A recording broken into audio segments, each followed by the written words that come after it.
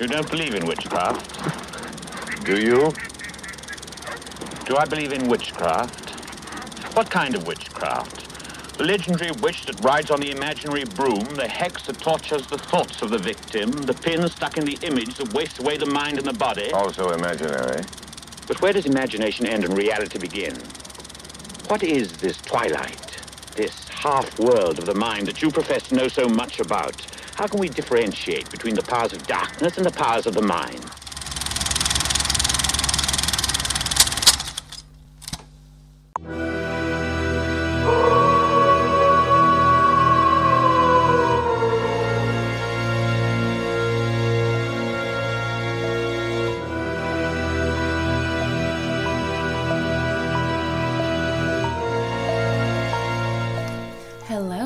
This is the Housewife of Horror. And Mr. of Horror. And we are here to wish you listeners a happy, spooky, and safe Halloween! That's right. Yes, it is. That's what it is. It's Halloween. It is the most wonderful time of the year, one of them. And what a great time to cuddle up with someone you love or loathe and listen to the Not a Bomb podcast and the discussion of... Oh, the 1957 film, Night of the Demon. It is, in fact, the Night of the Demon. It is, yes, indeed. The veil is quite thin. They just popped right on through. They sure Welcome. do, invited or not. That's right. And, if I maybe accidentally invited them, I don't apologize. Whoopsie doodle. I'm not sorry. I'd do it again. Oh my. Well, we better let the listeners get back to Not a Bomb. Yes, enjoy. Not a bomb. Some days it's really difficult to get rid of a bomb. Oh. So I'm glad it's not one. All right, Batman. Well, happy Halloween.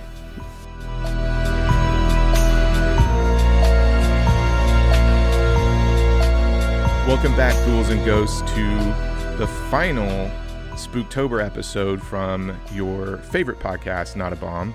I am your host, Troy, and with me always is the very spooktacular Brad. How you doing tonight, Brad? I am doing wonderful. What an intro. Yeah, we had a surprise visit from two of our favorite horror hosts, Housewife of Horror and Mr. of Horror, stop by and, wish everybody a happy Halloween and do a little intro for tonight's film. What is that, Brad? Well, it kind of depends on where you are. So in the United States, we call it Curse of the Demon.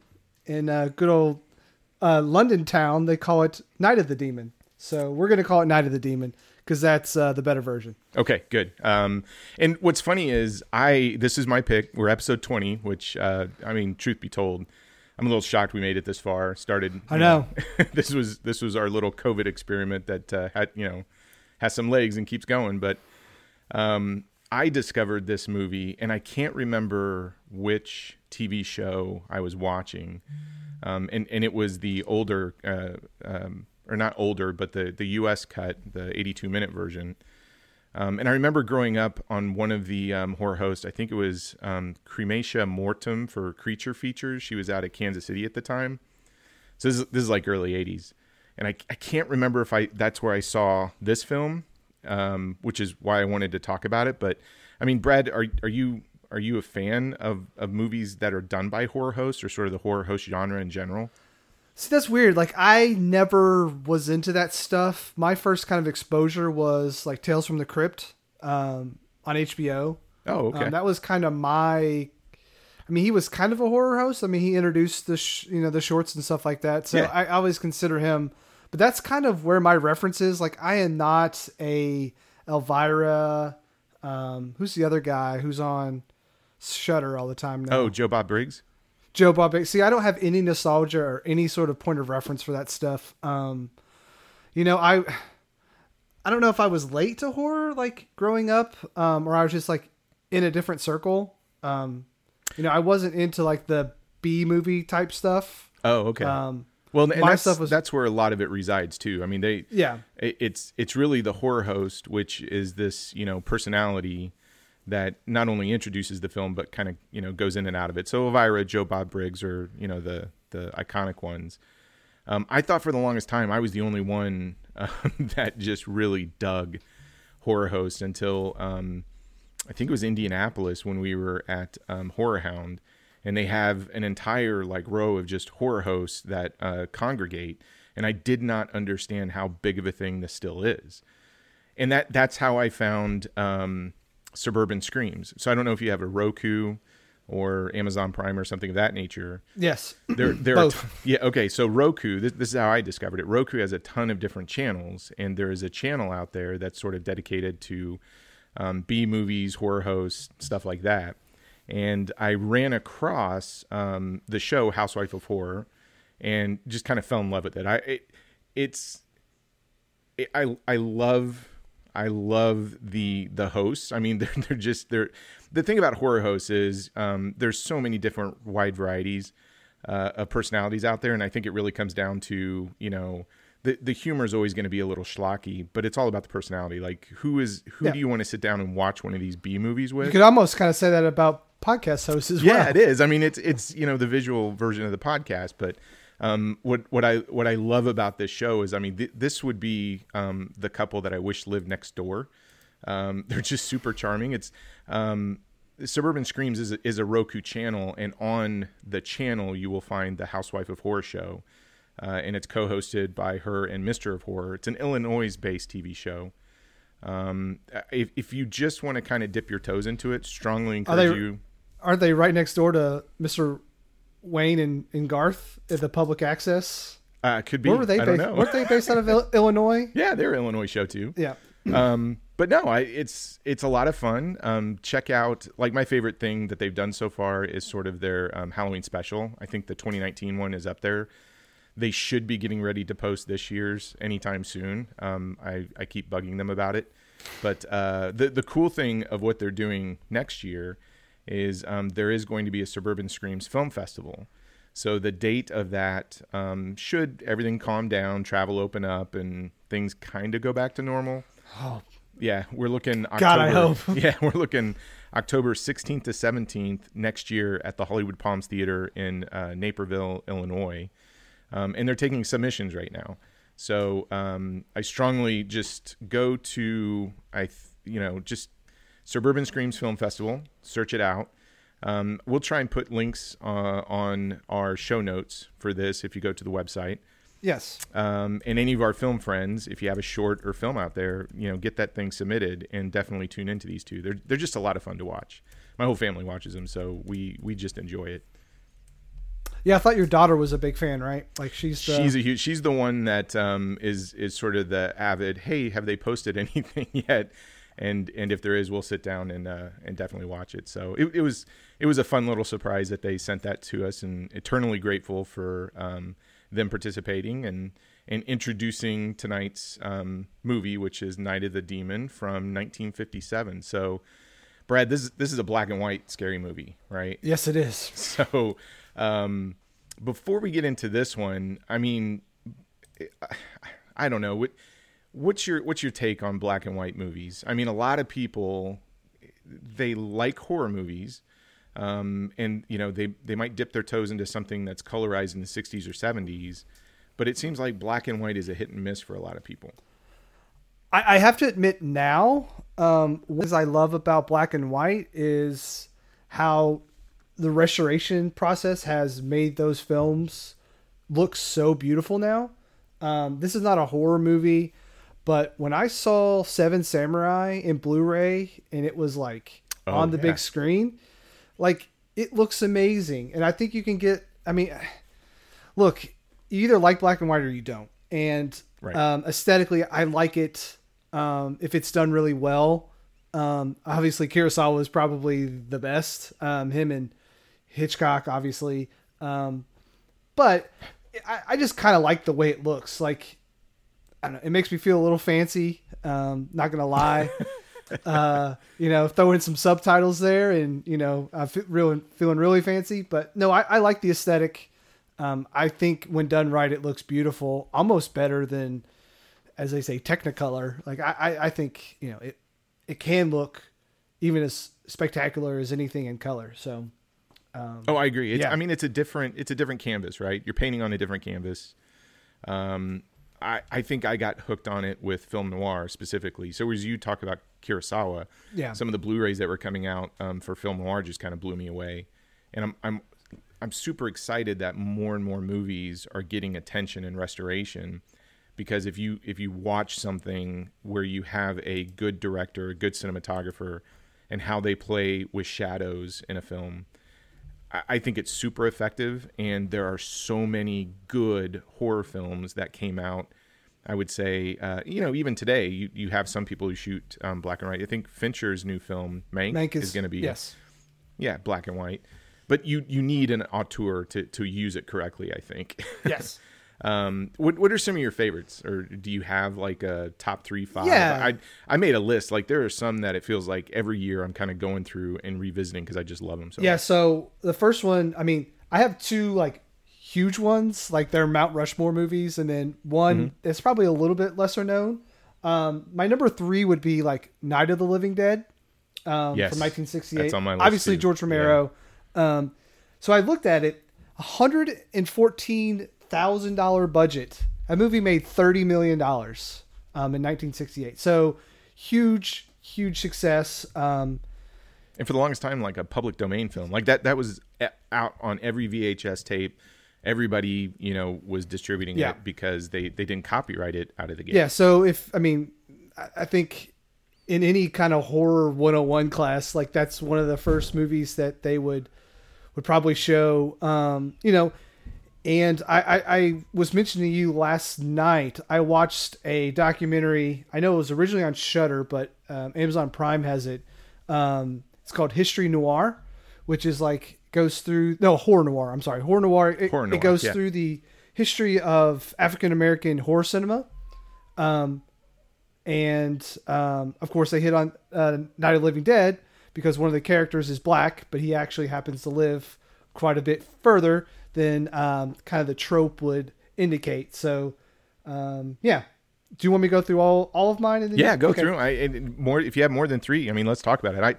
This is the type of list that if people like horror movies, but they just haven't really gone anything or checked out anything that's just older than like the 1970s stuff, like Texas Chainsaw Massacre, or, just anything beyond that period. I think providing a good list and saying, hey, this is the cream of the crop. I think everybody knows about Night of the Living Dead. Yes. But man, some of my pits go back to like 1922. Okay. So. Okay. My number 2 is probably going to be a one that's a little bit more obscure, but is not, if you kind of know the genre. It's The Innocents from 1961. From Jack Clayton. Just an amazing, and Criterion, I think, has that out, and it's gorgeous. It is a beautiful film. So when I went back to kind of watch that, probably the last, 5 years or so, that Criterion version you're talking about, there's a lot of stuff about like sexual regression in that movie. The woman who watches after the kids is, So yeah. So I don't want to get into it because I think people should see that. And movie. you don't want to spoil it either. That's one. It's a slow burn. You want to take your time with it, but I'm telling you, it's worth it. It's a gorgeous film. It's a fantastic story. It's a great Halloween pick. And my number 1, Troy, I don't know if you've ever heard of this movie. It's from a director named Alfred Hitchcock. He made it in 1960. That name sounds familiar. 1961. No, I'm sorry, 1960. Sorry. It's a little film called Psycho. Oh, tell me more, Brad. It sounds interesting. It's a small movie. Again, I looked at the budget versus box office. $800,000 makes $50 million, and is pretty much regarded as probably the first kind of example of a slasher film. One of the biggest horror movies of all time. Hitchcock is a master in atmosphere and tension and pretty much everything. And I had forgotten that North by Northwest was the film he did before Psycho. And then he goes and makes Psycho after that. So it's like, he's just doing all sorts of stuff at this time and is pretty much have this run of amazing film after amazing film. So, that's such a good pick because as many times as I watch it, and I just picked up that Hitchcock 4K set they did with Rear Window, Psycho, etc. I haven't watched Birds it yet. is on there too, I think. Yes. Yeah. But every time I watch that film, there are still a couple of jump scares in it that get me every time. And I know they're coming, but that movie is just fantastic. Yeah, the wheelchair always gets me. Yeah, and the making, I mean, if you've never sat down to watch anything about the making of Psycho, because even the Blu-ray edition that came out before this latest version, because I think the new thing about the latest version, it has the uncut version on there now, on the 4K and the newest Blu-ray release. But both editions have a fantastic making of documentary. It's really fun to go back and see how it made and what the cultural impact of that film was. And then one more, since we're doing more than three. Heck yeah. Invasion and Body Snatchers is another one I think is spectacular. Oh, that's such a good pick. Okay, what are yours? I'm curious. Well, I talked about one already when we were talking about the Argento episode and talking about foreign films. I mean, I always got to reference Nosferatu from 1922. Yeah, I was going to put that on my list, but we had already talked about it, so I was like, eh. Yeah, I've got to bring it up every time. And I'm telling you, folks, it's just good. Check it out. The other one, which my dad introduced me to, never even heard about it, was from 1932, starring Boris Karloff, and it's called The Old Dark House. Super creepy, just about a couple who sort of get stranded in a storm with this just real eccentric family. But it's a lot of fun, and you get to see Boris Karloff in something other than sort of the Universal monster, that he's known for. But speaking of Universal monsters, I don't know if you have a favorite, between Dracula, Wolfman, Frankenstein, Invisible Man, all those. The two that I always go to is the Wolfman from 1941, Lon Chaney, which I think is the best Wolfman movie that they ever did. Not the Benicio del Toro Wolfman from... Well... was that 2009, maybe? Yeah, I mean, it's just it's classic. It's classic Wolfman. Yeah. And it's a tragedy, right? And then I love Creature from the Black Lagoon in '54. Those underwater effects that they did with the creature suit and everything are fun. I got to throw something out there from 1951, just because this is my daughter's favorite movie of all time, is The Thing from Another World. The Carpenter one's sci-fi horror, amazing, but yeah, sci-fi horror. But you got to go back and watch that one. And I believe that's the movie that's playing in the background for Carpenter's Halloween, right? Yes. The original Halloween. That's one of the movies they were watching. You talked about Psycho and The Innocents. I definitely had that on my list. I don't know if you know about this one. This is also on Criterion. 1962's Carnival of Souls. Have you seen that one? No, I have not. Wait. You need to watch that one. We didn't do that for our old show? We might have. I have to go back and look at the notes. This is one that it has a cool history. It was sort of a drive-in feature. Another one that popped up on a lot of public domain. Criterion has an amazing set of it out there, and it is just super creepy. And if I remember correctly, it was filmed in my home state, Kansas. So the filmmaker before that was shooting like industrial instructional videos and then did a horror film. And then the other one that I think has to be on everybody's must-watch list from 1963, The Haunting. That film is super scary, super effective. I mean, talk about a movie, and we'll get to this topic when we talk about Night of the Demon. But talk about a film that doesn't show you a whole lot, but does an amazing job with its sound design and its shadows and its power of suggestion. It puts that remake they did to shame, man. That full color version with Liam Neeson and Catherine Zeta-Jones. Yeah. Okay. Yeah. And what's funny is there's a couple of other films that I would put on this list too, but we're actually going to talk about them simply because of the film that we're talking about tonight. So this was my pick. And if you think about the trajectory we took this month, I mean, we started with, cheesy horror, Chopping Mall. Chopping Mall to Night of the Demon. Yeah. Somehow. If you look at everything we covered this month, I mean, I'm pretty proud of us, Brad. We tried to kind of dabble in everything, I think. I think we encompassed our personalities really well in this.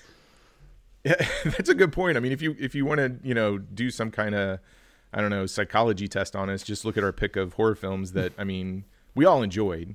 I can't say that, well, you might feel different, but everything that we watched this month, I had a blast watching. And I know how you feel about one of them, so... But this one has a special place for me because it's one of those films that people talk about Psycho. People talk about The Haunting. A lot of people talk about The Wolfman. And when I bring this one up, I just get that puzzled look. And I think this was a first time watch for you as well, right, Brad? Yeah. You never seen this before. No. Okay. Well, you want to talk about when this thing came out? Because this has a little bit of an odd story on its release. Right? Yeah, and I kind of hinted at it at the beginning of the show.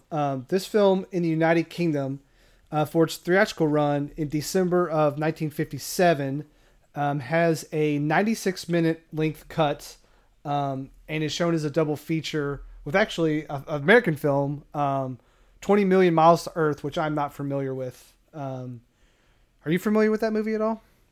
I think I know of it, but I've never seen it. It's got to be a space movie or something, right? Or something. It's got to be Alien. I don't know. That or one of those they went through the core of the earth. Who knows? They made exactly. A bunch of those, right? So we have that. Unfortunately, in the United States, there's a movie called Night of the Iguana. So they feel like we can't call it Night of the Demon because we already have this movie called Night of the Iguana. So let's change the name to Curse of the Demon.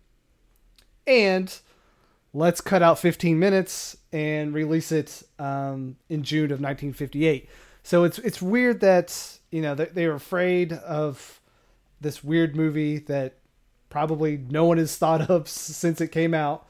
And then they had this Night of the Demon, which we'll get into it, is, we're talking about it now. We're not talking about Night of the Iguana. So that should tell you something. Yeah. And it didn't play with the. So I had also read there were a couple other movies that it got. Yeah. So sort of the second bill with. So when it comes to the United States, it's a drive-in only film. Let's see. It plays with Revenge of Frankenstein. Okay. And The True Story of Lynn Stewart. That's a crime film. I believe it is. I think that's like I don't know if it's classified as film noir, but I think it was female goes undercover or something. I don't know why. Yeah. So and then home video, it gets a million different releases. Some of them have the 81-minute cut. Then some of them have the 96-minute cut. Then you get a laser disc that's got the Night of the Demon. Then, but you and I have. Well, you have like the huge set. I have the 2-disc. You have the 4-disc one, right? Or is it the? No, it's still 2 discs. So the first version I ever owned, I think Sony had put out a DVD and it had Night of the Demon, Curse of the Demon. So it had both on there. But Indicator put out a 2-disc special set. But what was first limited to like 10,000 copies included this replica quad poster of both Curse and Night of the Demon, plus a fantastic book that came inside of it too, with a bunch of different articles. Yeah, mine just has the disc. So yeah, and I want to say the discs would be the same on your release and my release. Mine just has like the extra stuff on it. Yeah, and I'm telling you, folks, if you listen to this, you've never seen it, and you go, hey, I want to check it out. If you end up liking this film and it's something you want to own, you got to get this Indicator. It's all region Blu-ray. But it comes with actually 4 versions of the film, right? Yeah, and I will say I had to get the Indicator off of eBay, and I did end up paying, I think, like $30. So it was, with shipping and stuff, was like $40. But I gladly pay that again, so it's worth it. Yeah, and the only difference, there's actually there's an interesting little special feature on here. I don't know if you had a chance to watch it. It goes in the booklet. It goes through the description of all the different cuts. But there's actually a special feature that talks about, the variations.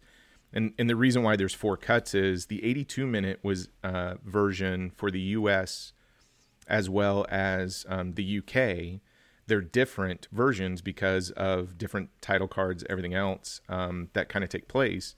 But in essence, when this was released in the UK, it was released theatrically as an 82-minute version, same thing as the US. And then for the 96-minute version, there's 2 versions because of different title cards and everything else. But technically there's 4, but really it's really about the difference between Night of the Demon and Curse of the Demon. And we should say original source material on this is a short novella from 1911 called Casting the Runes. Yes, M.R. James. Did you read it at all? No, but what's funny is, again, since we're kind of pimping this Blu-ray out, there's 2 ways you can hear about the story. So they did a radio drama of the short story that's on the Blu-ray. Oh. And then they also have somebody reading the short story, which I think is an hour long. But I don't know about you.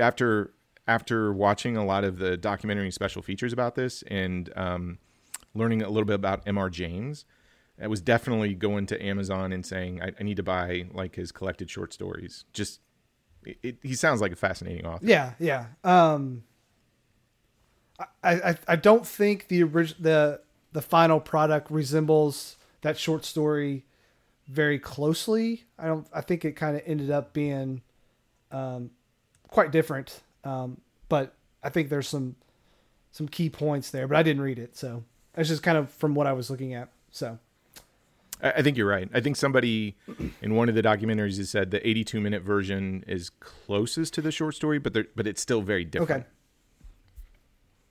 Well, so we couldn't really find how much it cost versus what did it make. I think we can assume when you're being distributed as second bill in a drive-in, at a drive-in, Curse of Frankenstein and a story about women undercover busting up narcotics. I think is what that movie's about. You probably were not a financial hit. Yes, right. That's our assumption. It's our assumption, and that's why I was able to maybe justify it for a podcast called Not a Bomb, is because I think when this thing came out, it just didn't do anything, right? Well, yeah, I mean, and most, if not all, people probably don't know of this movie. I feel like I've got my ear to the ground pretty closely, and I had never heard of it. But what's fascinating is the critical response of it, right? Yeah, so this marks our very first time, Troy, of 100% approval rating on Rotten Tomatoes. Holy cow, 100%. 100%. That means all of the critics, how many of them? 16, but 16. Hey, yeah, that's still respectable. Yeah. They all kind of praise it for, being a great thriller and having cool atmosphere and, cool effects that we'll get into. A lot of people really also praise it for how intelligent and thoughtful it was, which I thought that was very poignant, because when I was watching this, that was kind of what I thought too, for being something from 1957, how kind of smart it was. Yeah. So, oh yeah, we're going to talk about that. It has a very, I don't know how, you talk about scripting, right?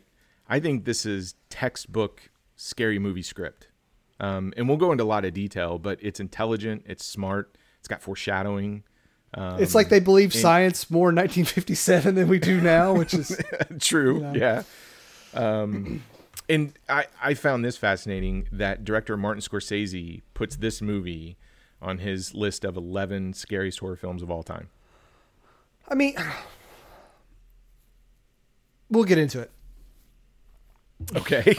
There's an ominous pause. Yeah. A couple other things before we talk about the people who made this or starred in it. This film, I think, is known and loved by a lot of filmmakers. It's referenced in two films. Did you see this? So in The Burbs with Tom Hanks, so that's 1989, when they're talking about the neighbors, and I think they're kind of trying to, and I can't remember the other neighbor, Tom Hanks' neighbor, who's showing him the book and saying, hey, these people next door to us are killers or Satanists or whatever. He's showing him a book, and do you know who the author is of that book? Oh, it's Julian Carswell. Yeah. Julian Carswell, which is the villain in Night of the Demon, and I think they reference some of the pictures or whatever that they're showing in this film. And then the other time that this film kind of gets referenced, just another example, is I don't you've seen the Rocky Horror Picture Show, right? Okay, so opening sequence science fiction double feature song, it's referenced in there as well. So from 1975. So again, this thing is popping up. Yes, Brad. There's one more, Troy. Go for it, man. In the movie Last Action Hero, this is shown on one of the theater marquees. Get out of here. No way. Yep. Really? Yeah. So we're going full circle with Last Action Hero. I feel like the first 5 or 6 movies we ever talked about end up being the basis for everything we talk about from here on out. We need to do a bingo game or something and publish that thing. And then the last thing I didn't know that the main I would say antagonist or villain in this film, which is the character of Julian Carswell, is based partly on Aleister Crowley, who Mr. was Crowley. Sort of the premier Satanist at the time, and I think they even borrow a little bit of his look from that as well. Yeah, I believe the facial hair is kind of maybe his. Yeah, I think so. Now, it's directed by Jacques Turner. Are you familiar with him? A little bit. I was going through his filmography, and Cat People is the only other film of his I've seen. Which, okay. I mean, I think if you're going to see one, Cat People is probably the one, right? Like, and I would have added that to our black and white movie list. Yeah. If we were talking about that, but since it was going to come up in the filmography, I thought we'd talk about it here because he has 74 directing credits according to IMDb, and trust me, I've not seen even a 25% of them. But to your point, there were 3 films right out of the gate that I know him from. Cat People's one of them. I Walked with a Zombie, and The Leopard Man, which he was all doing with producer Val Lewton. Okay. And they're all fantastic films. The other movie that I totally forgot that he directed, which I love, and talking about film noir, is Out of the Past from 1947 with Robert Mitchum and Kirk Douglas. Have you seen that one? I have not. Okay, you homework, Okay. Brad. Homework. You got to go after that one. He's also, and again, I'm not going to go through 74. I was just trying to pick out the ones that I thought were super interesting or things that might be in our wheelhouse. Or I had a question of whether or not you saw. So another one, which is sort of film noir, or a couple more, Berlin Express in 1948 and Nightfall in 1956. Have you caught either of those? It's interesting because I'll have a few questions for you when we talk about Night of the Demon in relation to film noir. But it makes total sense to me that this guy would work with Val Lewton. Have that fantastic. I mean, Cat People. If you haven't seen it, like you said, if you're going to check out any other film of his, actually, I'd recommend two: Cat People and Out of the Past. Okay. But this guy has such a, I don't know, a unique vision when it comes to tension and scares and thrills. And I think between the one we're going to talk about tonight and those other two, I mean, it lays it all out. I will say one of my favorite things about Cat People is that poster. The film poster is so good. Like these films, I mean, is it bad to talk about movie posters from the 1950s and say they're like iconic? Because I mean, they are. No, they're just I mean, so beautiful. Go back. Yeah, go look at the film posters for I Walk Oh, with sorry. a Zombie. Cat People's Look from at any of 42. those. Sorry, I said 50. Yeah, but look at those Val Lewton posters. I mean, I am okay. Tangent. The posters today just suck because it's all here's who's starring in it. A couple of face shots. There's no creativity to it. But you look at the posters back from Cat People, I Walked with a Zombie, any The Haunting, stuff like that. I mean, they're iconic. They're memorable. I couldn't even tell you what some of the last movie posters were that I really liked. That looked like a piece of art. Well, I mean, Indiana Jones, Back to the Future. Jules Struzan is probably the last one that we know of, and that's it. I mean, that's. Yeah, and I feel like companies like Mondo, who are going out and taking recent films and doing their own film prints and film posters, are adding more creativity and originality than the marketing departments of these studios. Yeah. But hey, you're spot on. You look at that Cat People poster from the 40s and any of those Val Lewton ones, they're so much fun to look at. And then a couple of films that I noticed that he did after Night of the Demons in 57. He worked with Dana Andrews again on The Fearmakers in 58 and Comedy of Terrors with Vincent Price in 63. So interesting filmography. Now, this I did not know. The screenplay. So you said it was based on a story by M.R. James, which is called Casting the Ruins. But there are two names that are associated with the screenplay.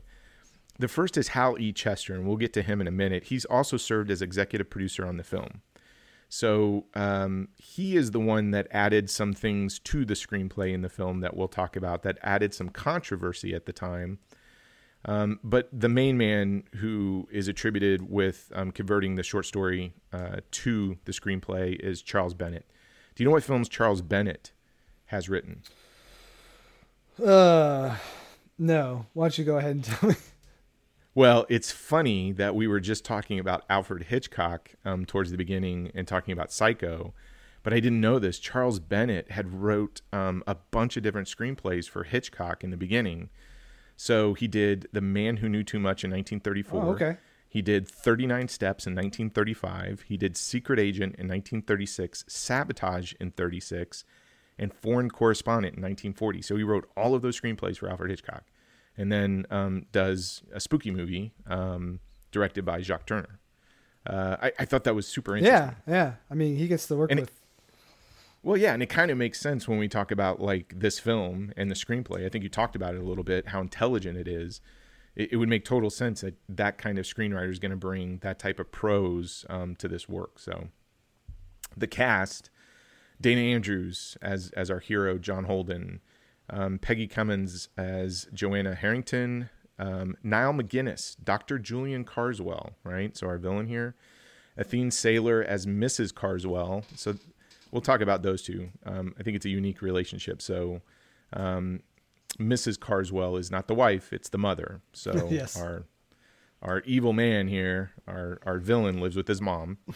And lastly is Maurice Denham with Professor Henry Harrington. I'm not really familiar with a lot of these names, to be quite honest. I'm sure somebody who specializes in films from the 40s, 50s, et cetera, could go through. Because even when I was going through the IMDb, I'm like, yeah, I've seen some of these. Yeah, I wasn't familiar with a lot. And it's weird because especially Niall McGinnis, I mean, he's so good in this film. I just would have assumed he would have popped up in a ton of other like iconic films, but I don't know. You want to get into this thing? Because we're not only going to talk about this film, but a little bit later, we're going to talk about another film that's very similar to this film. And I'm really curious because, well, let's just put it out there. Sam Raimi's Drag Me to Hell came to mind, right? Yes, definitely. And when we talk about this thing, we're going to dovetail into a discussion of that movie because I have some questions for you, Brad. But that's, if you were debating on whether or not to hang out and listen to the rest of this, there you go. There's a little teaser. We're going to talk about it. Sam Raimi's Drag Me to Hell too. But I'm going to start with you, Brad. I chose this one, sprung it on you. I didn't know it was a first time watch for you, so I'm just curious. Right out of the gate, what'd you think? I really enjoyed this movie quite a bit. I don't want to go out and say, hey, I love this movie, but I might really love this movie a lot. It was everything I was looking for, like a 1950s black and white horror film. Great effects. The smoke effect in this movie is something I'd never seen in a movie before. I've seen thousands of movies, and something from 1957 shocked me with how they did stuff. I thought it was that sequence of the smoke effects with the hooves in the ground. Yes, kind of comes place mid-film is amazing. Yeah, I again, that's stuff that you don't see now, and I thought it was well acted. Peggy Cummins, I thought, was the standout for me. I think she was really, really good. Obviously, Niall McGinnis is an evil person, and it's really cool to kind of have him being played really well. And the lead guy is a little bit of I don't know. I wasn't as impressed with him, but overall, I really love this movie. It had me hooked. That first scene. I wish they would have made one kind of choice that they didn't make. Now, I know we'll probably get into this, but let's just go ahead and say it now. There's a group in this movie that did not want to show the monster at all. And there's a separate group that said, no, we need to show it. I myself kind of fall in the middle where I think the movie might have been better if they waited to show the monsters at the very end and they just had the smoke at the beginning and then the guy dies. And then we wait to the very end to show the monster. So that's where I fall, but whatever. But no, that's the big debate. Jacques Turner and Charles Bennett, so Turner director, Bennett, one of the screenwriters, they say they never intended to show the monster at all. So it wasn't supposed to show up. Now, if you watch a lot of the special features And it's really interesting. They go through like this whole history of submitting the screenplay to the board to get a rating, etc. There's all these notes about the intent of showing the monster. I don't know, to your point, if it was going to come at the end or it only shows up in two places, in the beginning and in the end. And the way the story goes is Hal Chester added the monster in post-production to the beginning and the end sequences. And that was, according to the director and the other screenwriter, not what they intended. But historians who looked at this say, hey, if you really look at the evidence, they had always intended to have the monster. And I think the monster at one point, they were looking to Ray Harryhausen to do it, but he was contracted to do something else. But it's a cool creature design too. Do you know how they do that effect? The monster in the beginning? So that's all projection. No. So what it is they have the actor literally acting in front of a projection screen, and that monster is being projected onto the screen. So like as it's coming down. Yeah. Oh, so that's cool. They do that in like he arrives at the airport. Some of those scenes are projections. So it's where they have a set in the front and then it's pseudo like green screen. Think of it like that. They didn't have a green screen back then because they couldn't, use a computer to go in and do it. So they just projected it and they acted in front of it. So it looked better at night than it did at day. Yeah. Like when the guy's in the car at the very beginning, you can always see that really hard outline from. Yes. So, but again, it's 1957. I think some of that stuff looks better than green screen crap now. I agree. Think of like Dawn of Justice and like how you can automatically tell that like it's all green screen. Here it's like, oh, it actually looks really good. And, it kind of tickles that nostalgia too, because that's just how they made movies back then. So you're in the camp that it's not that they shouldn't have shown the monster, that maybe it should only be. It should have been the climax. They should have, think of it as Bruce the shark in Jaws. Make the audience wait as long as possible. Because then you even build up in the forest. You have, the smoke comes, but you only see the footprints. And then at the very end, just think about how affecting that would have been at the very end of the movie. Then the monster comes and it's just like, boom. And then that's kind of what you're left with. I think, I don't know. I think I would kind of agree. So if you're talking about the sequence of effects and the way the story goes is once somebody curses you and you go through this transition. How many days you get, Troy? 3. It's important. Right? Yeah. So it starts to sounds, not necessarily ghostly images on day 1. Then you get to day 2 and you start to see silhouettes, the fireball, the smoke, etc. And then day 3, the thing shows up. They do that throughout the rest of the film. So you get your first victim, right? And full on, you skip day 1 and 2, you go to 3, and bam, first 10 minutes, monster shows up, and this guy supposedly backs into a electrical pole. Everybody says he dies from electrocution, but his body's all mangled. And what's funny is this isn't a graphic film. Well, maybe at the end, I think it gets a little. It gets kind of. He's crazy, a crispy critter at the end there. Yes, but what's interesting is the rest of the film follows exactly what you're talking about, which is we go through the sounds, we go through some of the noises, then you start getting a fantastic sequence outside of Carswell's home, where the fireball or the smoke's coming and then hooves are coming into the ground, but you don't see what's making those hoof marks. It's really creepy and effective. And then you get to the train station where it shows up again, and spoiler alert, it goes after the person who now has the curse. I kind of agree with you, but at the same time, knowing what it is and seeing what's going to happen up front, and then once the curse, I guess, gets passed on to Dana Andrews, and you spend the rest of the film with Dana Andrews, right? And he doesn't believe it, but you've seen it as a viewer, or you think it's real, because keep in mind, even the way they shot it, they're trying to show it through that doctor's perspective. So you don't know if it's him imagining it or if it's really there. But for the most part, I mean, I think the way they I never assumed that it wasn't there. I always assumed that it was real. Yeah, I mean, the Henry Harrington, I think, is the first victim who bites it in the beginning. I don't know. I kind of like how they did it, because now that you see the threat and you know it's coming for him, you know how much danger he's in. And again, the effect is amazing. So like getting to see it twice instead of once is a benefit. Like I'm not complaining that I got to see the monster. I just think, if I'm going to critique this movie, that's the only thing I would probably say is maybe showing the monster once would have benefited better than twice. But, you can make the argument that no, it's more affecting because now we know what kind of danger our character's in. So I would not disagree with that. So there's another monster in this film, Carswell. What do you think of him?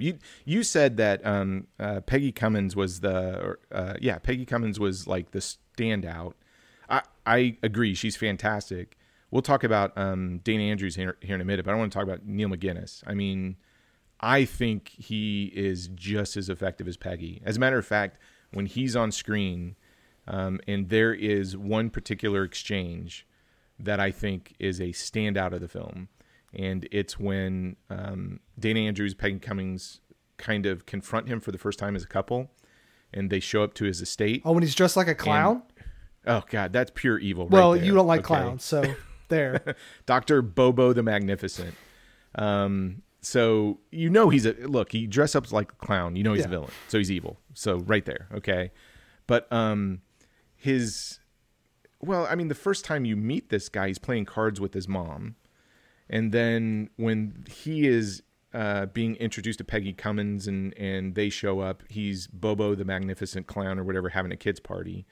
And then they do this walk where, they're talking and you get this exchange of ideas, right? So Dana Andrews doesn't believe it. He's there to debunk really Carswell and his whole cult and everything. And Carswell is, trying to question him and say, why don't you believe it? What's so different about this twilight time that kind of takes place between reality and fantasy, etc.? But that whole sequence is just fantastic. And he's so evil, but yet he's trying to be nice, and his mom's in the background serving ice cream. And those two damn kids jump out, and I'm like, God, that got me. I'm like, come on. Yeah, well, and the other thing is he shows his powers, right? Yeah. At the risk of harming all those children on top of it. So or someone else's kids, Troy. I guess. I don't know.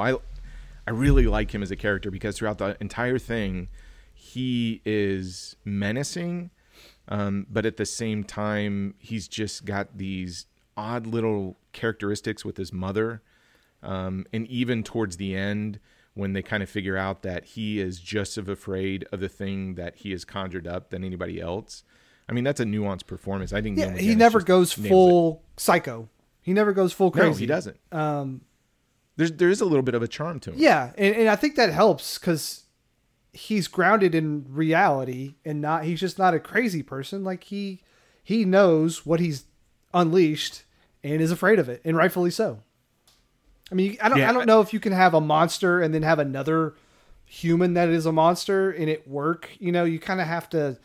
You can't have two monsters in a film that has 5 or 6 people in it. Like it's just too much. No, I agree. And you bring up the jump scares. So there's actually quite a few jump scares in this film. What I find interesting is the jump scares really come out of nowhere. And I don't know about you, like I can tell. So we just talked about Event Horizon last week, and it had its fair share of jump scares. Most of them didn't work, in my opinion. Yeah, we talked that, there's times when jump scares just are there because you don't believe your film is tense enough or scary enough, and your audience is watching a horror movie and they're expecting at some point in time, every few minutes we need to be scared. And if you don't believe in your film enough, sometimes you just rely on the cheap jump scares. Now there's also not cheap jump scares, but most of the time they're cheap. Well, and it's all about where is the audience attention, right? So if you're doing a jump scare, I think the real crucial, effective ones, it's almost like a sleight of hand trick. So your attention is focused over here, and you're not prepared for it. So you don't hear the swelling of music. It's an everyday affair, or you're in a tense moment, and your vision or your attention is focused on something. And then when the jump scare happens, it comes from a place that's just totally unexpected. Yeah. That's the effect. It's the opposite of, hey, I'm going to open up this door, or cupboard or something like that. And when I close it, there's going to be someone standing behind me. Like that's. Yeah.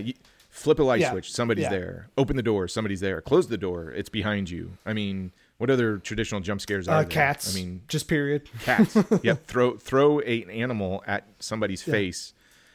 Swelling the music, right? Loud noises, all this other stuff. Really cheap junk. This one doesn't go for that. You mentioned the one, you've got two intellectuals, right? They're walking along, they're having this debate, between myth, mysticism, reality, science, everything else. And there's a fantastic dialogue exchange going on too. And then out of nowhere, these two kids show up that look like the kids from Nightmare Before Christmas. Oh, yeah, yeah. And it gets me every time because you're so engaged in this dialogue, and your focus and attention is on these two and their word exchanges, and these two little kids come around to play this Halloween prank. I jump. Yeah, but in that you could see that happening. Like there's a million kids around, and of course two kids would try to scare two adults talking. Like that would be something that would happen. Yeah, absolutely. The other one that I thought, and so there's that one, and the other one that gets me all the time is we've got Holden who decides, hey, he's going to go look at this book. So Carswell has this book. Nobody can translate it. So, Peggy comes and says, well, let's break into the house. So Holden's like, nope, I'm going to go break into the house. And I'll say this, the special effects are fantastic. There is one sequence in here that's not so fantastic, but breaks into the house. And you're going through this tracking shot, and he's creeping into the house. He stumbles into something, goes down the stairs, he's investigating, and all of a sudden you see what he's doing in the background, and you've got this fantastic sort of wide shot of the stairs, and all of a sudden this hand comes into the foreground and grabs the railing, and that one gets me too. Yeah. And then the other one I really like is they're hypnotizing Rand Hobart. So there's a whole sequence there. And as they're trying to bring him out of a catatonic state, it's just dead quiet, right? So there's an auditorium, they're watching, they give the guy the shot, and they're explaining, here's what we're doing. He's going to come out of catatonic state. It's totally quiet. And the next thing you know, this guy just snaps out of it and just starts screaming.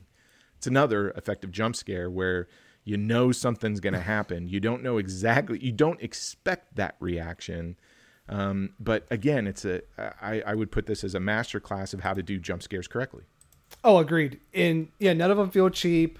They only kind of heighten the tension that's already kind of building, because I guess with films with like a deadline, always kind of have that natural tension, because you're always kind of going up against this ending that is going to happen regardless of if the protagonist can figure something out. If not, at the end of that 3 days or 72 hours or whatever, something is going to happen. So that always kind of gives you this finite number of time before that happens. So it's always kind of just natural tension that way. It is, and it comes from places that aren't necessarily this curse or this demon that's supposed to show up. Like you said, every day that goes by, you're seeing a little bit more of what's going to happen to him or what's going to attack him. And these jump scares come from elements that aren't associated with it. But on top of those jump scares, you get this story and this sense of dread, and especially the farm sequence. So the big difference between the 96-minute cut and the 82-minute cut really comes from the Hobart farm sequence. So when they're trying to figure out that, here's an individual who went insane, apparently was cursed or left the cult, survived the curse, but has just gone, bonkers, and he's locked up, and he's being accused of murder.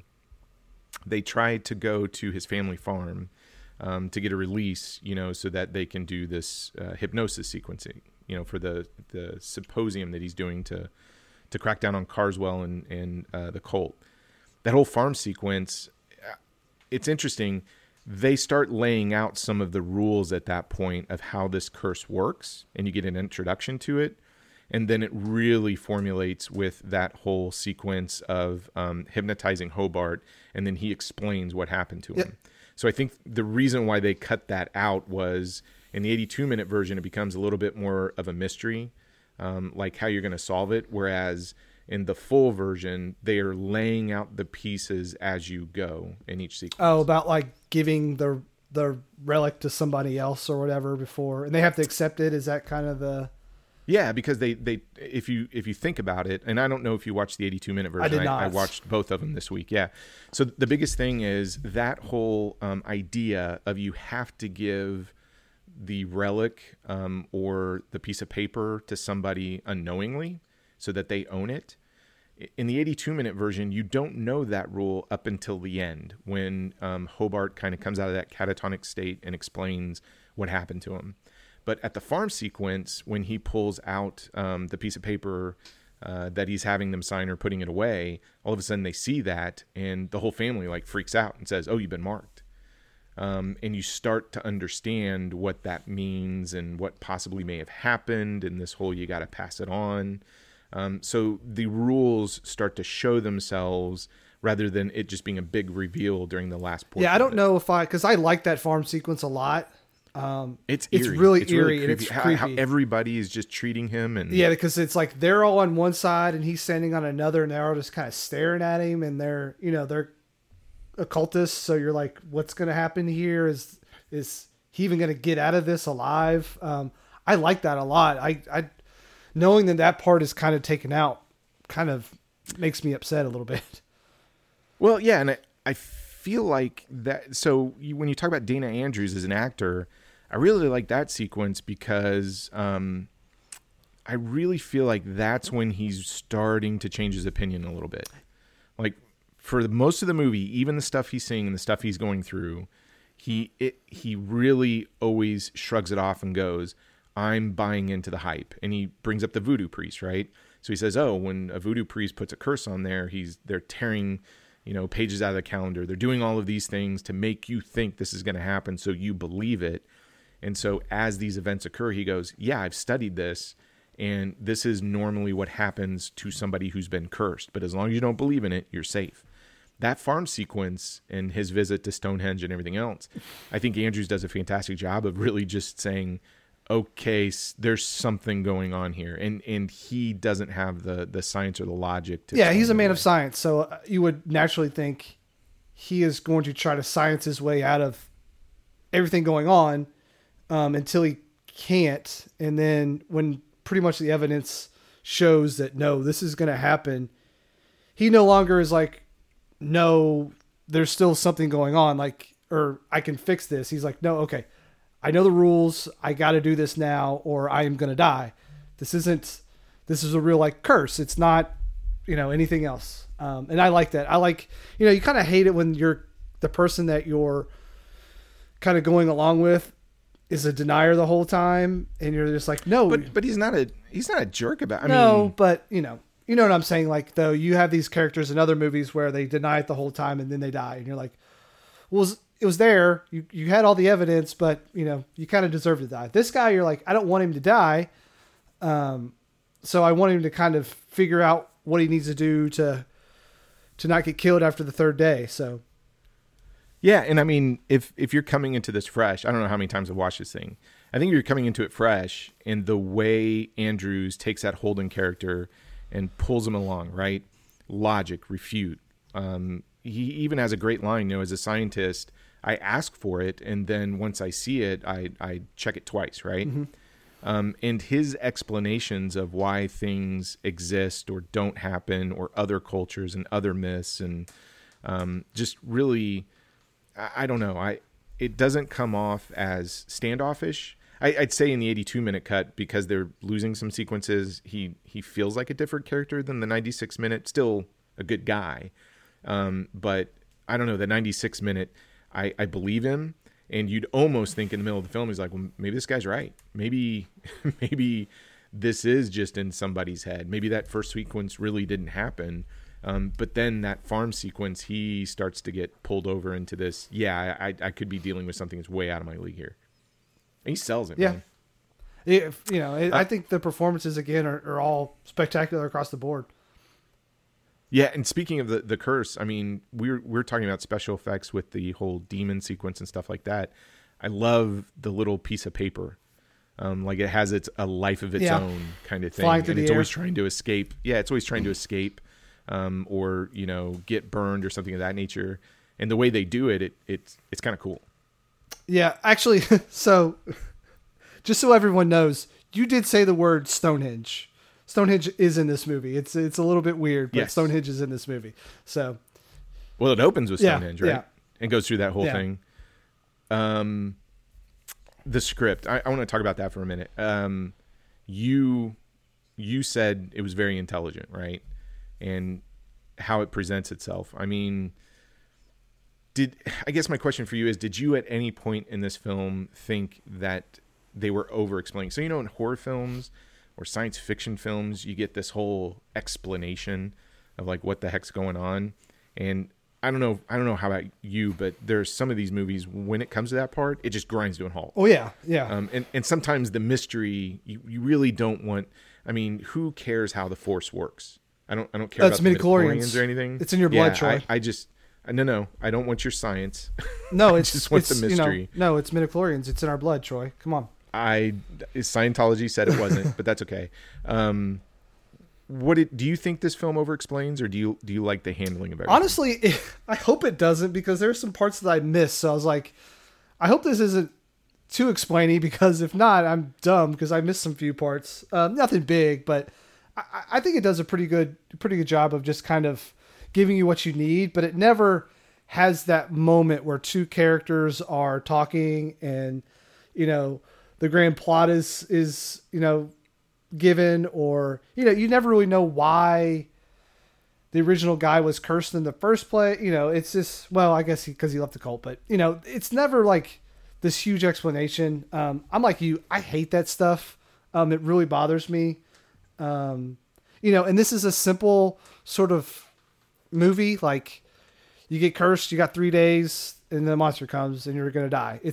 You don't really need to know a whole lot more than that. So if you're wasting time explaining anything more than that, like, you're going to lose my interest, because it's not that hard of a concept. No, it isn't. And I really like that. I don't know. When I found out that the guy who wrote this ends up doing those early Hitchcock films, like 39 Steps, stuff like that, it totally made sense, because the progression of the mystery and the progression of the story feels like a good quality thriller, almost Hitchcockian, right?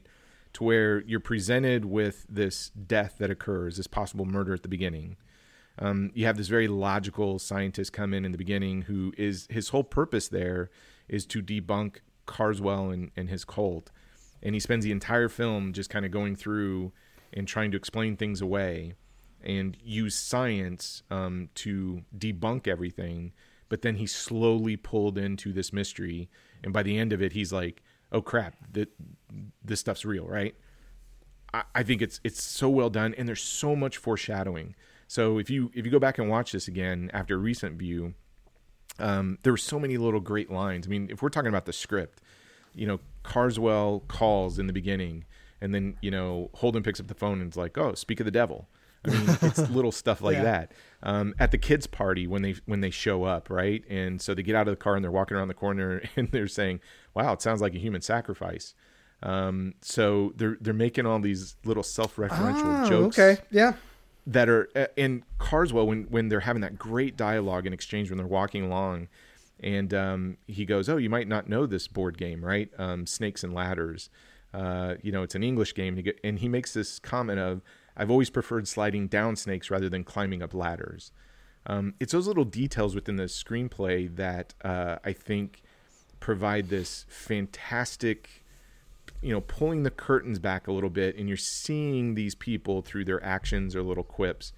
That other line that I really like when they're having drinks, and the one guy holds the glass and he's like, well, the devil has something here, most pleasant, when he's referring to his drink. And then the other scientist says he's at his most dangerous when he's pleasant, which is exactly how Carswell acts throughout the entire film. He's super pleasant, super trying to be charming. It's like, hey, you want to borrow my book? Just come on over to my house. Borrow my book. Yeah, exactly. You want some ice cream? My mom makes the best ice cream. Homemade ever. ice cream is awesome, by the way. It is, yeah. But that screenplay is showing its hands through these little bit of exchanges, and that's why I think this is so much fun rewatching again, is because once you get through it and can, I don't know, visually take in everything that's going on, get the story down, etc., and then go back and listen to these exchanges, and if you're really paying attention, it's laying out everything that's going to happen through the film, just right in the beginning of what's going on. Oh, wow. Okay, I'll have to go back and watch again. And they drink a lot in this movie. I love it. Every scene is like, hey, do you need a drink? Like, yep. Yep. Yeah, and even him is like, you want a drink? She's like, nope. It's like, well, I'm having one. Sucks for you, bro, but I'm having one. I might have two. Yeah. No, it's, I am so in love with this film. I mean, I'm glad you like it, but it seems like the more I watch this, the more I'm picking something out of it. And I can see why so many people, why it has 100% on Rotten Tomatoes, because it's an effective, scary, spooky film that has a great mystery, fantastic dialogue. The characters are so involving. There's two sequences I do have a question for you at. So the special effects are fantastic until he breaks into the house and he fights the stuffed animal. He fights a stuffed leopard. Yeah. The kitty cat goes leopard. So that's a little distracting. The other sequence I have a question for you, and I don't know if you found this effective or just kind of goofy, was the seance. Oh, when they hypnotize the guy? No. Oh. When the mother says, oh, I need to help you out, so I'm going to bring this medium over, and we're going to sit down, and he goes through all the different voices, and then finally comes to her uncle, Henry Harrington, starts talking to him through the medium, is telling him what's going on. What did you think of that? Yeah, it's a little cheesy, which when we talk about Drag Me to Hell, we'll talk about that even more. So, yeah, I think it's fun. It's that light comedic touch, and I think it comes at the right point for Holden's character. I feel like he's just almost there, and he feels like something's going on. Then he goes to that seance, and then when he experiences this, he's like, oh yeah, I'm coming back to my senses. This is all baloney. Like, that guy's just putting on an act, and he's trying to trick us, and the mom cares more about her son than us, brings him back to reality. But I feel like it's perfectly placed in a scripting for that type of character to go, if I'm going to go through this, it's going to ground me into my beliefs again and go, yeah, this is all, phony. What'd you think about the white guy playing the Indian guy, Professor Kumar?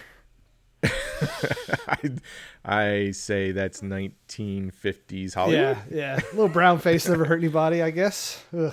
Yeah, I mean, you got to understand what was going on back then. So. I know, but it's like now you're just like, oh man, you'd be canceled now, sir.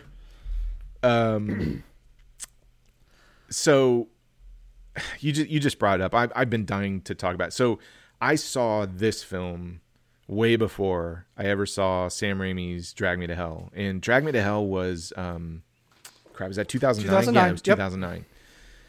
Now for you saw Drag Me to Hell first. Yes. And then this one. Yes. How much of an influence is this film on Sam Raimi's film? Now, it's huge. Sam Raimi, Sam Raimi, and was his is it Ivan Raimi? His brother, yes, Ivan. Wrote the screenplay for Drag Me to Hell. And in terms of the credits, those are the only two credits that are there. So they wrote the screenplay. They could not get the rights to Curse of the Demon, I believe, right? Like, that's the story. Is it? I don't know. I was always curious about this one. For full disclosure, when we were trying to put a list together of movies that we really liked and we thought were underappreciated, Drag Me to Hell was on the list until we went and looked up its box office and its ratings. like, and it was a huge. We always had like this. We always wanted to have like this third bucket of films that we thought people didn't talk about enough. But, I don't like having stuff where it's like, well, it's always easier to have a film that's like, oh, it's critics didn't like it, so it's a bomb, or it didn't make money, so it's a bomb. Having that third bucket is like, that's kind of a cheap way to do it. So we try not to reach into that bucket very often. And Drag Me to Hell was like this huge success. Actually was critically did yeah. real I mean, well. I feel like Raimi kind of gets a big pass with a lot of people, but I like Drag Me to Hell. I'm not saying that it's a bad movie or anything like that, but like you're right. I watched Drag Me to Hell first. Had zero idea. I mean, you had told me that, hey, Night of the Demon is a pretty big influence on this movie, and then I went and watched Night of the Demon. And you're like, oh my gosh, like there's so many things that are so close. You have the 3 days, even like the climax location that both films train station is in a train station. So when it got when Night of the Demon got to the train station, I was like, oh, this is the end of the movie, because this is how Drag Me to Hell ended. This is gonna where it ends, and of course it does. Like it's, so without the credit stuff, it really bothers me a little bit because they borrow a lot from this movie, and to not say anything or to credit anyone is kind of crappy. I agree. It makes me not like the movie as much, to be honest with you. I was going to ask you that. So what's funny is we both kind of agreed that we would go back and watch Drag Me to Hell this week if we had the time. So I watched, Curse, Night, and then Drag Me to Hell. And when I was looking at similarities, it's like, okay, both movies start with a victim of the curse and their death. Both movies start that way. Each movie has a cursed object. One is a button, one is a piece of paper. But what's funny is how the piece of paper floats in Night of the Demon. They do that same effect with the gypsy scarf, right? And the rules are the same on not only how to get the curse, but how to pass it on. Yeah. So the whole plot and the rules are the same. Then you got a couple. So both movies have a couple. One is a skeptic and one is a believer. And sure enough, the guy is the skeptic in both films and the girl is the believer in both films. But, one in Drag Me to Hell, the girl's cursed, and Night of the Demon, the guy's cursed. Both movies have the seance scene. And I think both movies use that seance scene for comedic effect. Yes, for sure. Yeah, and each film ends with the demon attacking a major character at a train station. So when you look at that, and to me it's kind of like, okay, if you were struggling to get the rights for the film, right? Or if you're struggling to get the rights for the short story, because they don't even credit the short story. Casting the Ruins that this is based off of. It does kind of bother me a little bit to kind of go, ooh, I don't know. Drag Me to Hell, I still think is a good film. It's fun.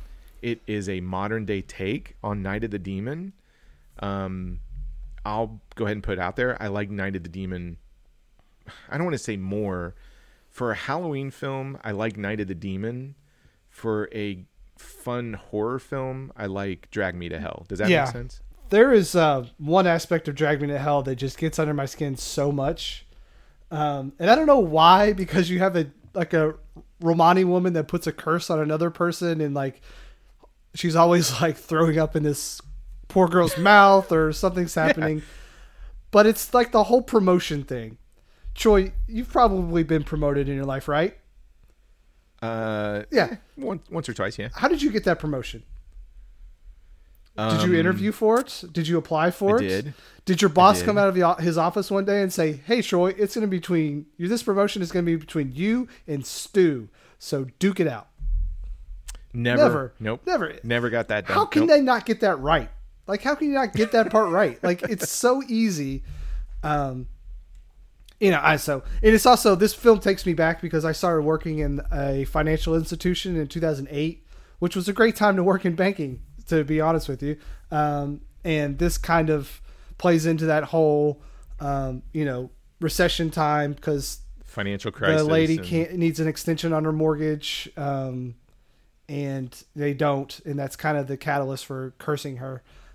So no, it was kind of this thing. It's like, oh, hey, remember when we thought the world was going to end because, banks were too big to fail and we were going to bail them out and all this stuff. Those are quaint now. Who was the guy that was it Chip? What Stu. was his name? Stu. I don't know. I mean, I don't think I've ever worked with a Stu. Maybe Stu-like qualities, but not flat out the way that this guy is from a caricature. I don't know. I'm with you. I don't know if it's because, I mean, I work in a business that's similar to that as well, right? Financial services. And when you see films where characters work in that same thing, and like you said, it's, well, here's a promotion, or here's what's going on, or hey, we're going to have a movie that takes this character and this is their job and it's in 2009, and you go, woman walks in and wants a pass on her mortgage payment, and this is how they handle it. You're like, oh, it doesn't work that way. Yeah, and it takes you out a little bit. Well, yeah, and banks don't want to be. They don't want to own real estate because it's terrible. So they're always going to try. Yep. It just bothers me because at this point in time, I was doing credit analysis. So like that was part of my job, was like figuring out if people were worthy of getting a line of credit. And so, and it's okay. I'll say the difference between this, like Drag Me to Hell and Night of the Demon, both movies, and I don't know what it is. I mean, I think we talked about this before. There's always something that pops up. We were talking about, was it Ip Man 2, and the boxer comes out and you just lost it because of how they do the boxing scenes. There's always something that can get away of your enjoyment of a film in terms of how it takes a particular subject and doesn't treat it with realism.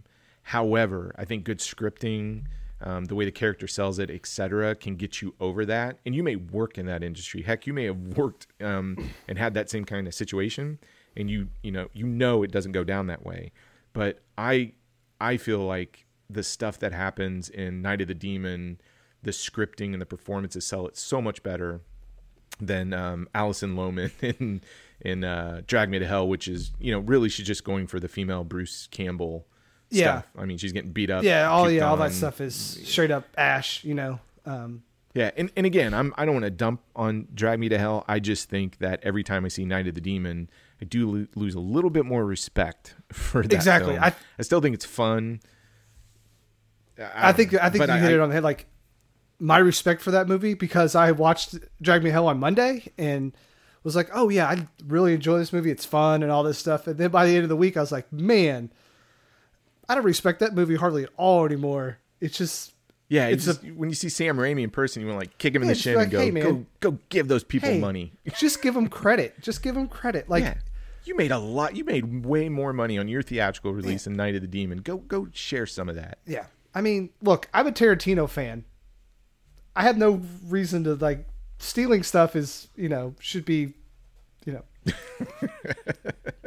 you go, Troy. I said it. Thank you. I'm glad after all these years you finally admit that. No, but I again, if we're talking about, I want to get into a spooky Halloween mood, Night of the Demon goes in.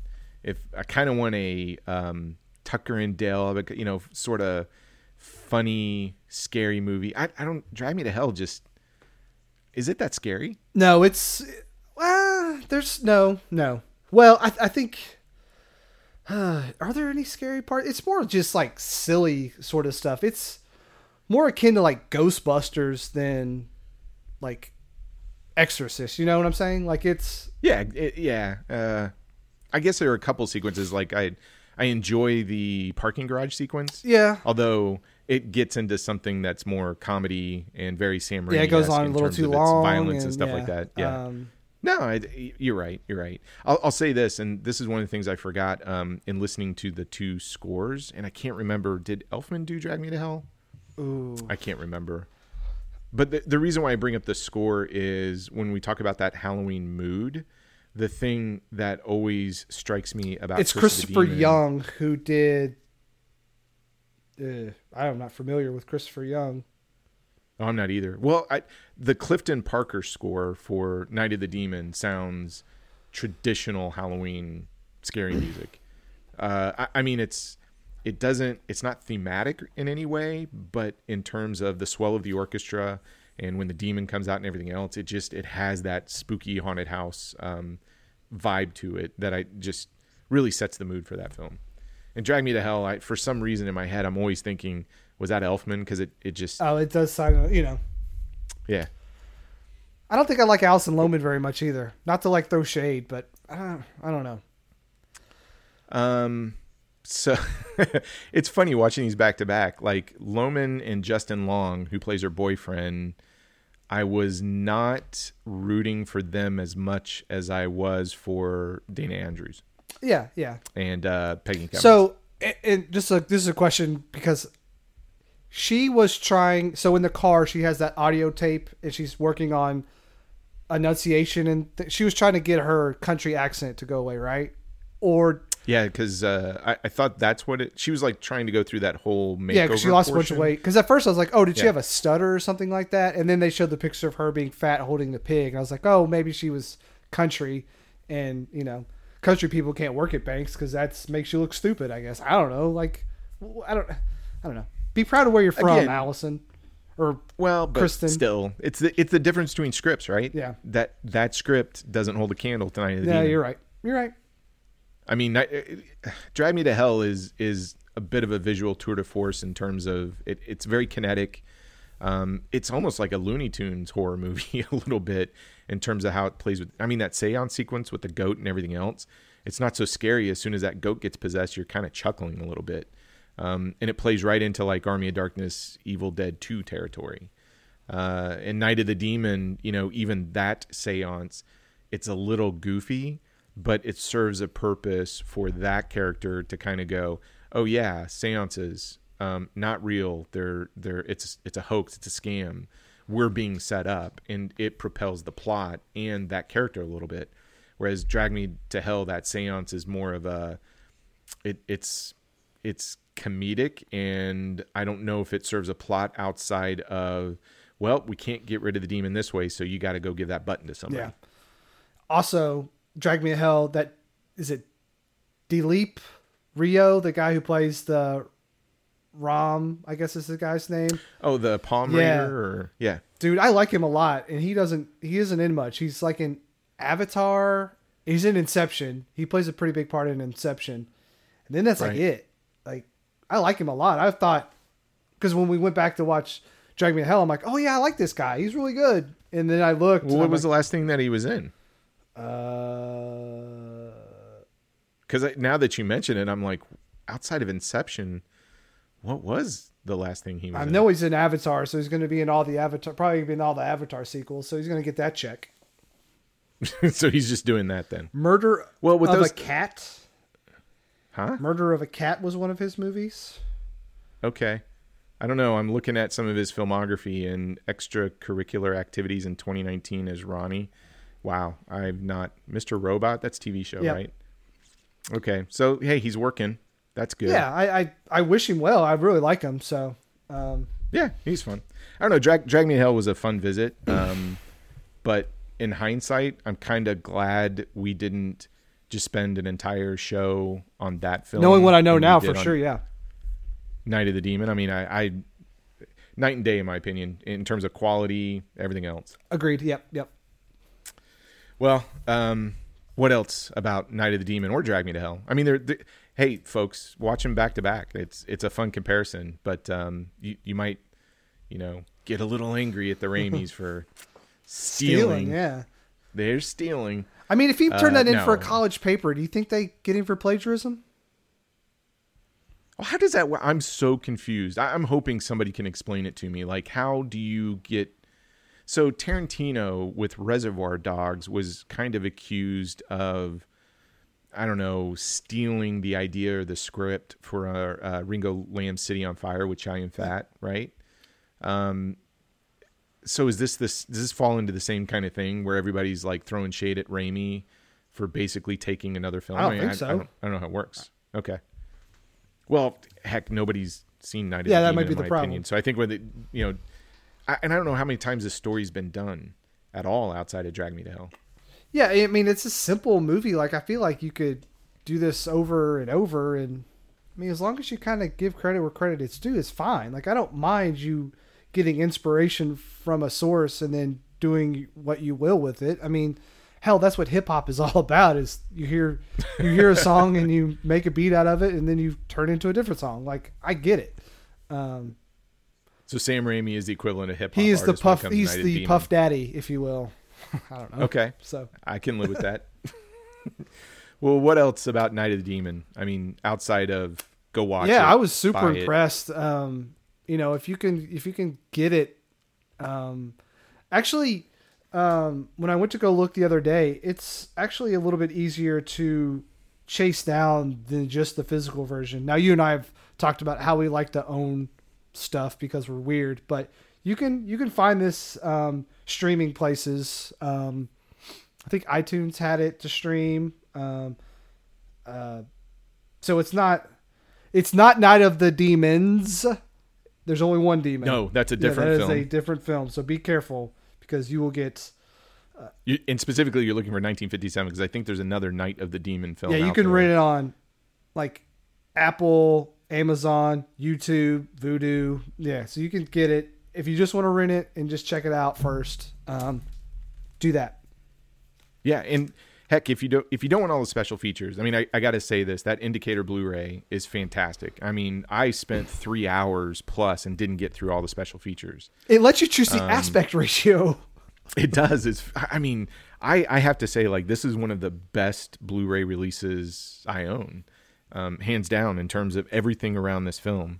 What I think is interesting too is the 82-minute version. It's not just deleted sequences, but they actually changed the sequencing of some scenes. Yeah, like the first time he meets the doctor is not in the library. Yeah. Okay. So yeah, there's a whole little we have to special say, feature that goes through. There's a library shot in this. It's the British Museum, and he goes into this reading room. It is amazing. Like, the British Library looks so great. Like, it's a beautiful looking library. It's like, man, remember libraries? Yeah, the good old days, pre-pandemic. No, and you know what? If you don't care about special features and you just want a good print, there's Amazon sells the DVD that has both cuts on it. I have that one. That's the one I watched for the longest time. So as you said, there's streaming options on this thing. If you really like it and you want to dig into it and know all the behind the scenes of it, and even hear somebody read you the short story, hear the radio play the short story, have 4 versions to choose from and everything else. I mean, I cannot recommend this release enough. It's so good. Yeah. If you're halfway interested from our conversation, I would say go watch it and kind of surprise yourself because you're gonna really like it. I agree. So we're both in agreement on this one. This is 100% not a bomb at all. Okay. I have a question for you, and I know I'm springing this on you. We used to do a lot of film rankings, and we'll get back to that, but we ranked the Donnie Yen films because that was for that month. We just said, hey, between 1 and 4 and Master Z, where do we rank those on qualities? I mean, we went through 4 different and unique horror films, and I think it's hard to rank them because they're not coming from the same source. Yeah. They're not going for the same thing. Some in scares, some in laughs, some in something totally different.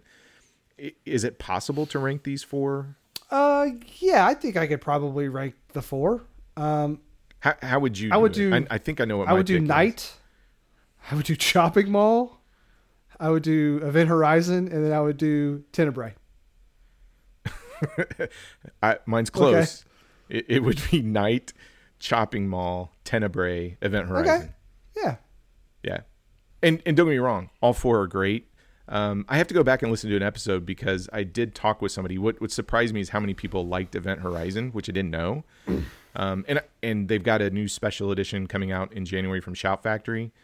And somebody said, "Oh no!" On the episode, you sided with Charlie and said it was bad. And I thought that you were lukewarm on the You said it's not a bomb, but you were lukewarm. Yeah, I said I'm lukewarm on it, like Charlie, but I'm going the other way, right?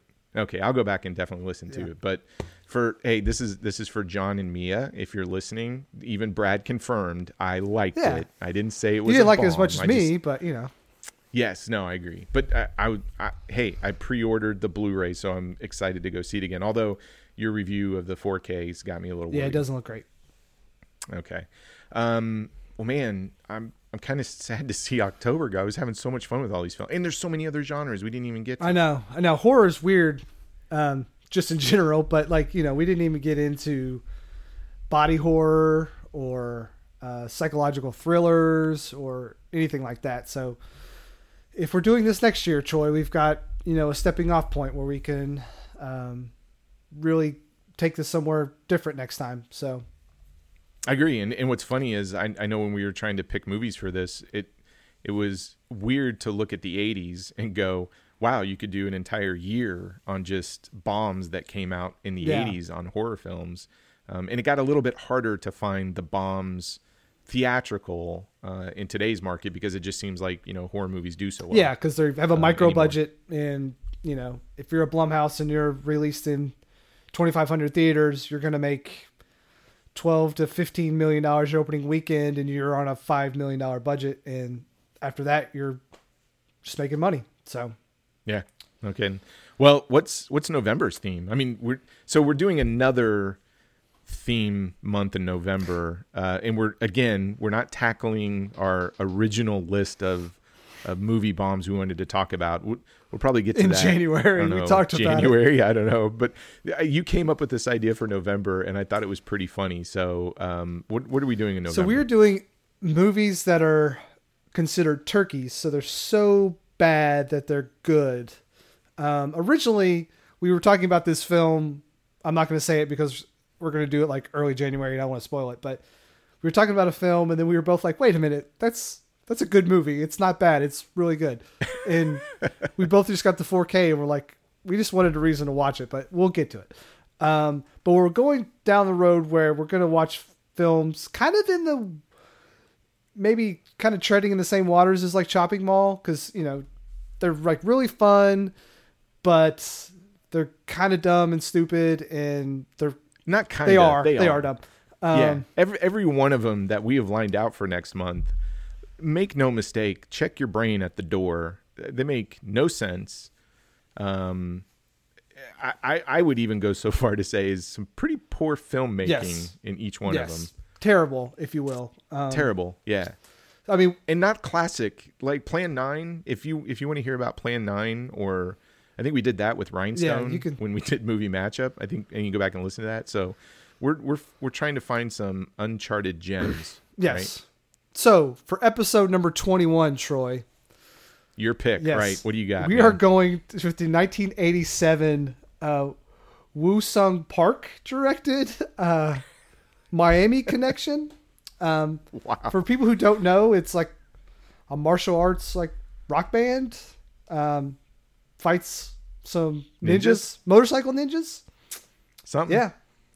I believe they're... What's funny is you're picking that film, in how action genre by itself has dumb movies like Schwarzenegger dumb movies, but they're fun. This is a whole new version of dumb. Yes. It's absolutely. Yeah, it's gonna be so much fun to watch, though. I can't wait. It kind of takes the sting out of going out of Spooktober. So we needed another hey, let's do something for November, and then hey, let's do something for December. So we're gonna get back to the list in January, and that'll be here before we know it. But yeah, no, that'll be fun, and for anybody playing along, I mean, this is readily available to it's streaming, right? And actually, I think there's like a really good Blu-ray out that just came out recently within the last few years. That's really, really nice. So I have that. I want to say it's Alamo Drafthouse. Their film line actually brought this restoration back and put it out on Blue. So if you can find that, it's a great release. So yeah, I can't wait. And the other movies that we have, we're not going to spoil it yet, but man, I can't wait. I think, I'm excited. I'm excited for your second pick and dropping my two. But so Brad, if anybody wants to reach out, talk to us, send us feedback, tell us how wrong we are about our opinion, or boost our ego and tell us how right we are, because we don't we're married. We don't get enough of that, to be honest. So any help in telling us we're right, we would really love that. But Brad, how would they reach out? I just want to make a note. I liked the film that we talked about tonight. So people make a note. I liked it. Okay, I liked it. Yeah. And you almost said you loved it. No, I did love it. I do love this movie. Oh, you did? Oh, see, well, there Yeah. you go. You just bucked the trend. Yeah. So anybody, was he the last Yeah. one that said you hated everything? Ben, Brad does not hate everything. So if you want to get in touch with us, that's notabombpod@gmail.com. Again, January, we're going to start to go back to the list, but we're always accepting suggestions. If you want to find us on Twitter, that's @notabombpod. Instagram, I believe, is notabombpod. Search for us on Facebook. And what else, Troy? I just want to say a big thank you again. It was a bit of a surprise, but the Mr. of Horror and Housewife of Horror sending us a Absolutely. happy Halloween message to share with all you guys. Please, if you dig horror hosts, you can't go wrong. These two are super charming, and like I said, my daughter and I have a lot of fun watching them. The family loves them. But check it out. Find Suburban Screams on Roku or Amazon Prime, and tune in to Housewife of Horror. Suburban Screams is really fun. There's another show on there I like called He's Crafty, and it's this guy that shows how he builds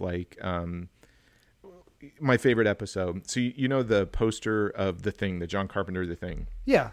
So it's the guy in the snowsuit that has the glowing thing that's a out Drew of his Struzan. face, and he's got tentacles coming out of his hands that look all gross. This guy builds it in his garage through just plastics and stuff like that, and it is hilarious. What? Okay. Yeah, so he did another one where he's like, if you want to make a bloody ghost sheet for your Halloween decoration, and who doesn't? Let me show you how to do this with. So He's Crafty is another thing to check out on Suburban Screams, but don't go there first. Go check out Housewife of Horror. And I think they said they're working on their 2020 Halloween special to be released anytime. So I'm personally looking forward to that. But check it out. And then if you got a film or a short, submit it to the Suburban Screams Film Festival. And we'll try and put some links and stuff on there for the show notes. But and check out Alex McAllister's Friends with Cinefets. Yes. I think he just had his last. They did just got one Get more. Out. And actually, he's doing The Shining next week, which now he said some not so perfect things about Scream. If he doesn't, if this episode of The Shining comes out bad, he's off. He's out. We did send him a strongly worded email about his opinion on Scream. So he has a rating system of 1, 2, and 3, and he gave Scream, the classic. Just one of the most important Wes Craven's Scream. One of the most important modern horror movies of all time. Just kind of kicked horror, back into the zeitgeist. Whatever. He said, I'm going to give it a middle of the road grade and say 2. It should have been a 3. Heck, it should have been a 5 on his rating scale. Between 1 through 3, Scream is a 5. So we did put him in timeout for a little bit. We'll give him a second chance here. We'll see what he says. Fool me once.